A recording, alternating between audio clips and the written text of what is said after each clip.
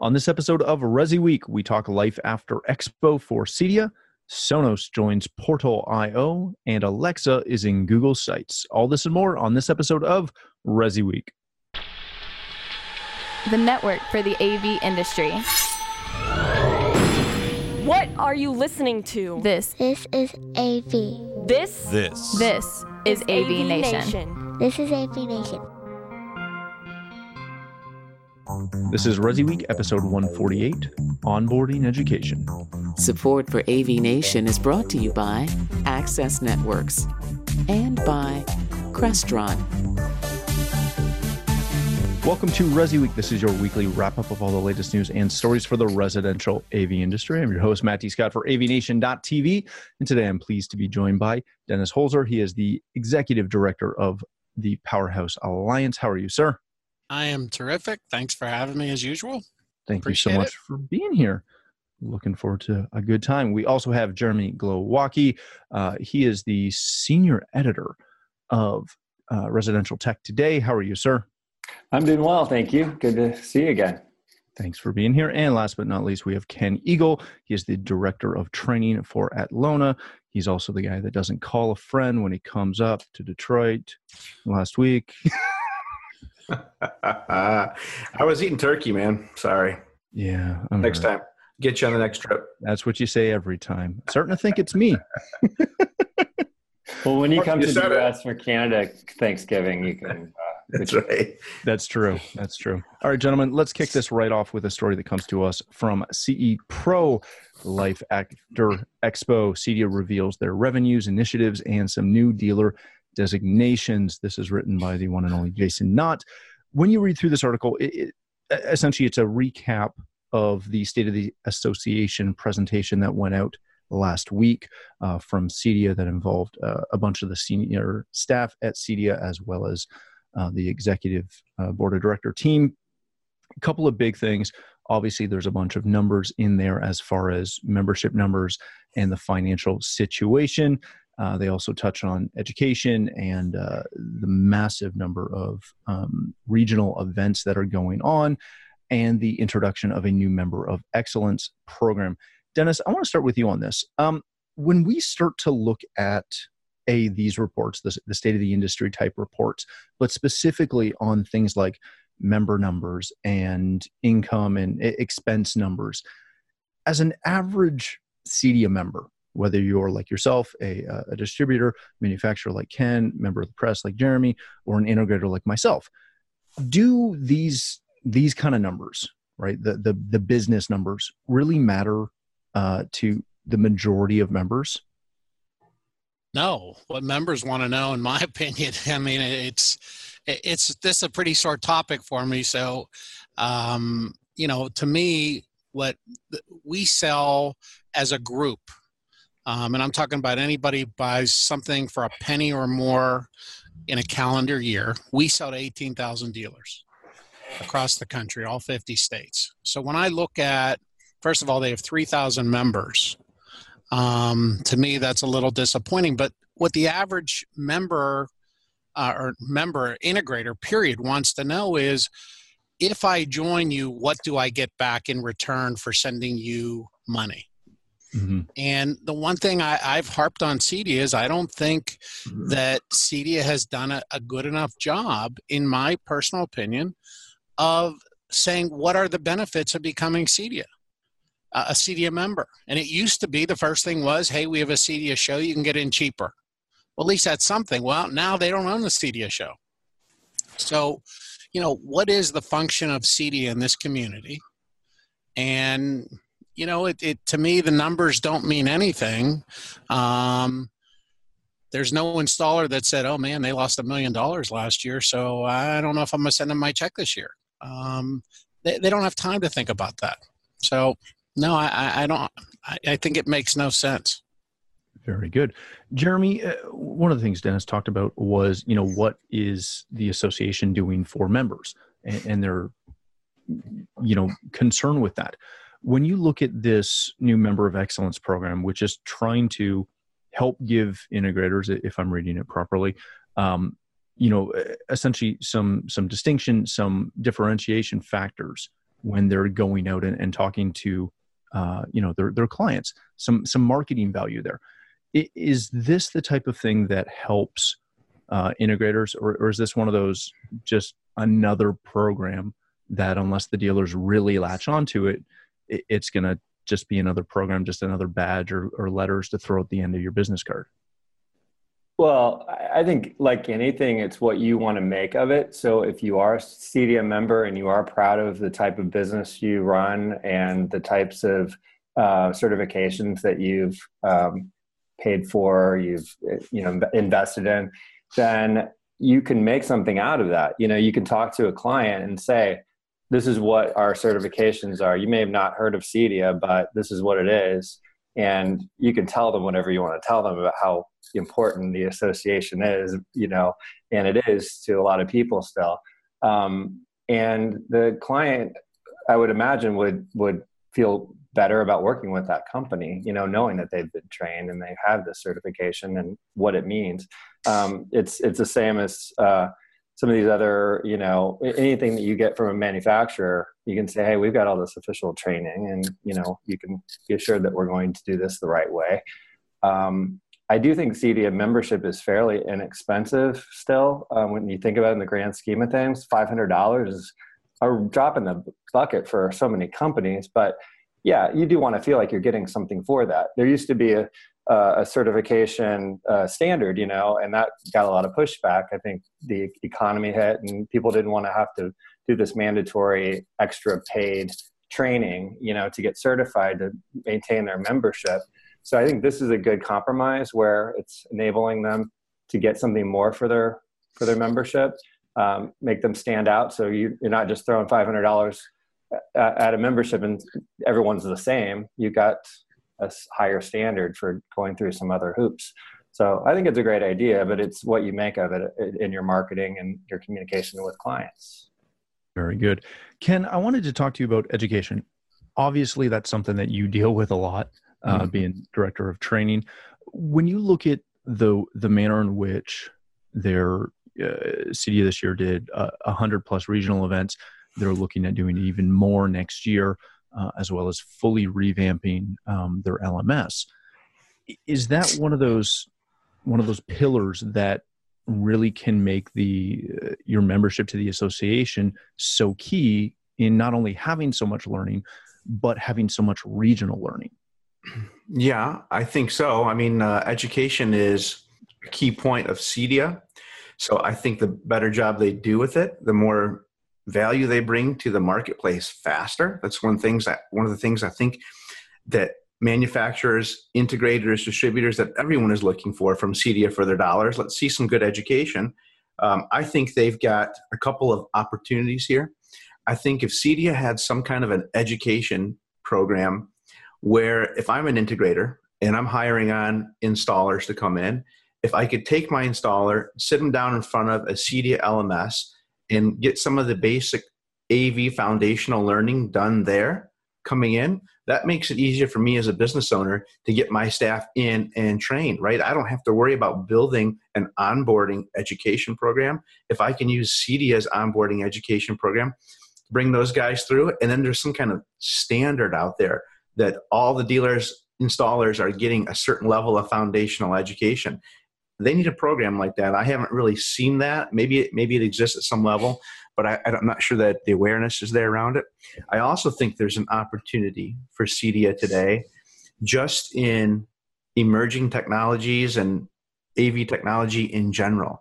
When I had my AV integration company in Detroit from 2000 through 2007, I went to CEDIA for a lot of information, but it was easy then. It was speakers, it was a receiver, it was component cabling. I mean, it was a lot of easy stuff to do. Putting theaters in was easy. It was fast, it was fun, and it was loud. Now there's a lot of technology. There's digital technology. There's AV over IP technology. We're going to, I think, talk about voice control. That changes the game completely. I mean, when I was installing systems, you could buy a Speakercraft or Elan audio distribution system for home. You can make a ton of money off that. That's all gone today. It's not there anymore. So I think there's an opportunity for CEDIA to maybe be a voice of unification for the industry to kind of help guide some of these newer, younger dealers out there, and where even some of the pros. What are these new technologies? Where are they going? How could I learn more about it? Because there's really not a central place to go right now. And I can tell you from a manufacturer standpoint, we obviously have a bias in the technology and what we're pushing. And so, and which is tough working for a manufacturer, because I love technology. I love all the different products out there, but I really got to focus on mine. I wish there was a place where you could see more of it. Very good. All right, gentlemen, let's go to the next story of the day. This comes to us from Residential Systems. Sonos joins Portal Select. If you don't know what Portal Select is, it is a division of Portal.io that allows you to not only create proposals and do everything else, but you can actually purchase products directly from that platform, and they ship in 3 days for free and all that kind of good stuff. It's essentially an Amazon-type version for the custom installation industry. Jeremy, I want to start with you on this. This is kind of a bigger deal. Sonos has been fairly technically regulated as far as availability. They haven't been available everywhere for integrators. For end users, yes, but for integrators, you're either direct or you're dealing with one or two, maybe three distribution partners for the longest time. This is kind of a big jump for them.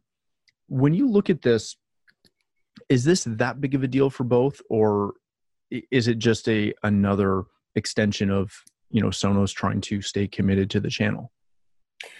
Well, you and I were both at the event at Sonos's Boston headquarters or East Coast headquarters, and when you talk to them in person, they really do seem to have the channel as a major focus. That's come and gone in different times in their history. But they seem very sincere about it. Their CEO really seemed like he, embraced what the channel brought to the table for them. They've attacked the consumer market very well. They're one of the few companies that really markets out there, that gives our industry some kind of visibility out there. So I think this is just giving more access than they had before. I think it is a fairly big deal to have more availability as a direct sort of relationship for integrators, and especially for those who may be kind of getting started and don't have that visibility yet with all the manufacturers. Very good. Ken, when you look at this again, kind of from the manufacturer side of things, what does this mean for Sonos as far as how they've gone to market in the past to our industry? Again, opening up something like this where Portal's not hard. You don't really have to do much to get connected with them. You can just log in and buy. What does this mean for brands like Sonos that are coming on with Portal Select?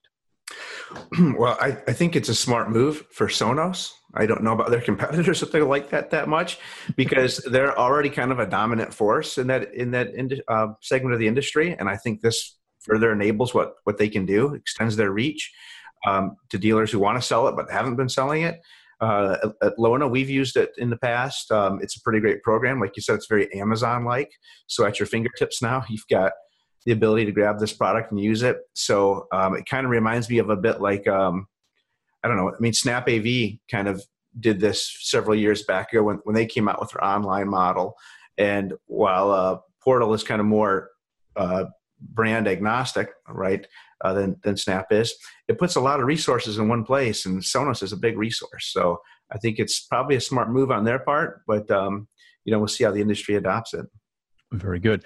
Dennis, I left the tougher question for you. We talked the Sonos aspect of it with Jeremy and Ken. The question I had for you, because you're involved so heavily, obviously, on the distribution side, Portal, when they first started, they were, proposal tool. Didn't really necessarily make a lot of waves going into the distribution side. As soon as they launched Select, they kind of started to dabble. Have they now surpassed, who they were when they started? Are they now considered a distributor? Would you look at them as competition? I think the answer to that question is yes. I think they can dictate in their own subtle way of where you buy product as an integrator. They can, push you to different areas by pricing and different things. And so, yes, they are a competitor. And the other part of that is that what everybody needs to be aware of, and I'm talking about manufacturers and certainly distributors, and they have all the relevant information. So what is to prevent them from coming up with their own version? It seems to be everybody's doing it today. So why not them coming up with their own version of Alexa or Google Home or Facebook's product or whatever? And now they have an instant audience. And look, at the end of the day, everybody's in this to make money.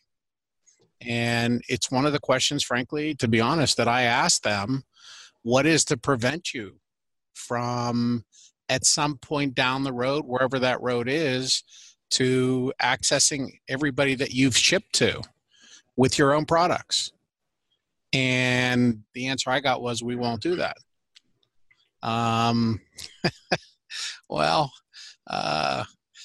You said if he came into your market at Thanksgiving, he would absolutely meet with you. And he said he wouldn't do that again, and he did. So, I'm going to just leave it at that. They are a competitor, in my opinion. It's not to say they don't help, but they have access to a lot of information right now that can help everybody, or in some cases hurt certain competitors. Gotcha. Very good. All right, gentlemen, let's move on to our next story of the day. This comes to us from CNET. Alexa, be afraid. Google's Home Hub showcases Amazon's vulnerability. This is a commentator, or a common, yeah, it's by Rycross, as my Alexa just triggered in the other room because I muted this one. As you read through this, this is honestly one of the better articles that I've read on CNET about the Amazon Google kind of fight. And Ken, I wanted to start with you on this one. It's a pretty exhaustive article. It covers a lot of things. One of the things that really hit me was the fact that, the latest studies show that Alexa is 70% of the smart speaker market. Google only has 24%. But the article insists that those numbers are misleading, and that the connection that Google has, or the aggressiveness that Google has against this, is much stronger than those numbers dictate. Is it as close as this article and pretty much every other article I've read says that it is, even though the numbers don't bear that out? It's hard to say. They've got such a big market that goes outside of the custom electronics market that we play in. But I can tell you this from my experience, and I have several Alexa devices myself, and my in-laws have Google devices. And when looking at which one I would purchase, the Alexa had a deeper reach. And as I've checked the Black Friday ads and the Cyber Monday and Cyber Week websites, I mean, the Alexa is pushed really heavily on that Amazon site. And a lot of people access Amazon site. So I can see, the argument for saying that 70% of the market is Alexa. It may be true. Plus, they started out there first. Also, if you try to order Google off of Amazon, you can't get it, obviously. So, you got to know where to go and buy it. So in terms of where do we sit today? Yeah, those numbers probably are right. 70%, I would think, is probably the Amazon product, just because they've been out and because they've got a site for it. But I think the Google's gaining fast. A lot of people use it. The Pixel phone ties in. A lot of people use that. And having used the Google product, it's very good. So I think I think at some point over time, we'll see those numbers get closer. Will they even out or pass? I don't know, but I think the gap will shrink. Dennis, let me ask you this. What Ken just said was that it'll probably even out. It'll probably, not reflect the way it does today. The question I have for you is, when I look at least my customers that are going Google versus the ones that are going Amazon, it kind of seems to come down to two different trains of thought. The people that are going after Google are looking for that smart assistant, right, to help them access information. The people that are going after Alexa are looking for those third-party skills and those third-party interactions. Is that also adding to the complication of this battleground? I don't believe so. I think you obviously have the clash of the titans, and we just mentioned Sonos, and Sonos, very similar to Amazon, as the article says, was the first to be here, and they got the lion's share. I believe there's a community out there that you're an integrator, and I think you understand this. They call you and they say, Tim, here's what I want to do in my house, or here's what I want to do commercially. What do you recommend me to do? And I think as we move down the road, some of these facts that may be factual are really governed by the integrator, governed by where you can get the product, governed by who runs the most ads. So I think in the long run of what you said, yeah, it's a little true, but I think that's really not what drives the public. I don't believe in a lot of cases, I guess the best way to say it is there's always that share out there that wants to drive the newest, latest BMW, but then there's the 95% of the rest of the world that does what they do because something spurred their mind, but they don't go to that extent of the education to understand what the true differences are. And they are both great products. Yeah, very good. Jeremy, last question of this story for you. And it's going to be kind of two-phased. One, if you missed it just late last week, Amazon is getting Apple Music, which I think is going to add even more to this conversation. But specifically, when we start looking at the Home Hub versus the Alexa Show, those are two new products that are coming out, and they're both the same while really different. Everything else in the line, or the standard line for both companies, has a fairly equal competitor. When we start looking at the touchscreen devices, are they going to really propel this fight forward? Because there can be such a huge gap between interfaces?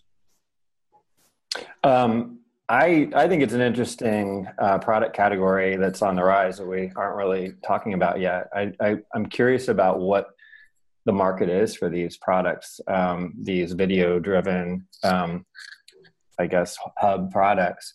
Facebook has one as well that they're marketing very well.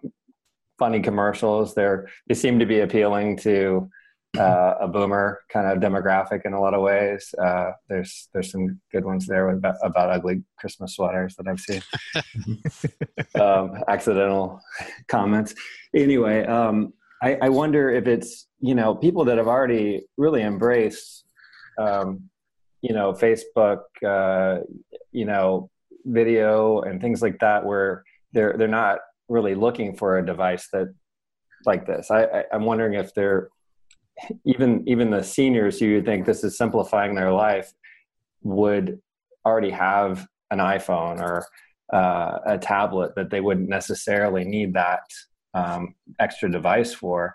They've got their voice-enabled products. I'm wondering if there is a market for this, or if it's going to go that way or not. But it's an interesting category, and maybe people want some little device on their countertop that shows the time and the recipe and everything, and adding something in. They used to be your tablet or your laptop, and maybe it's just this is more of a utilitarian piece that looks nicer on your countertop. I'm not sure.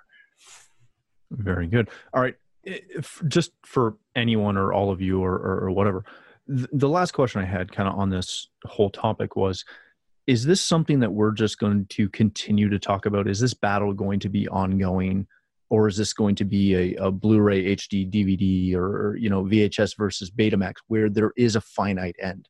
To me, I always feel that this battle is going to go on forever. or at least until the next generation of technology comes up. Am I wrong in that?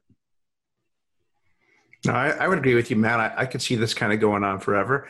You got two big companies out there, each with competing technologies that are very similar.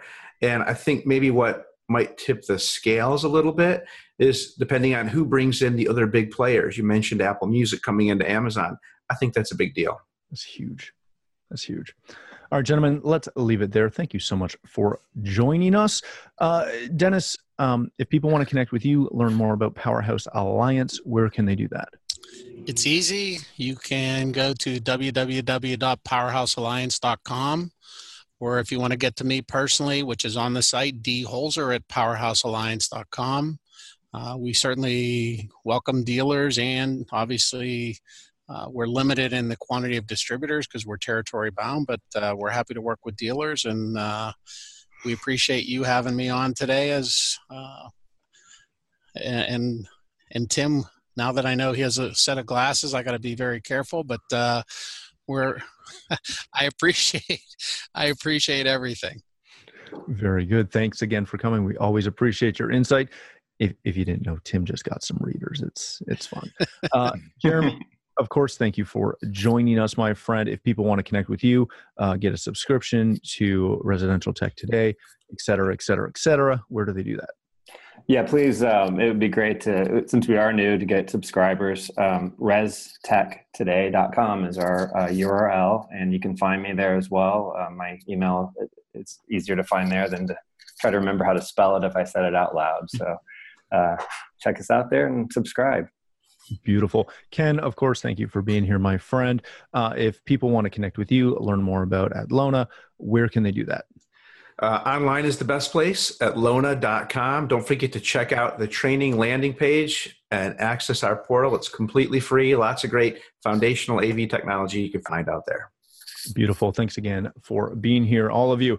For myself, if you'd like to connect with me, you can find me at Matt D. Scott on Twitter and pretty much every other social platform. But more importantly, please stop by avnation.tv, where you'll find this show as well as a wide variety of our other shows with all the verticals that we cover.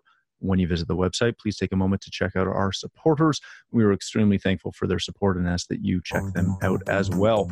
Thanks again for watching. That's all the time we have for this episode of Resi Week.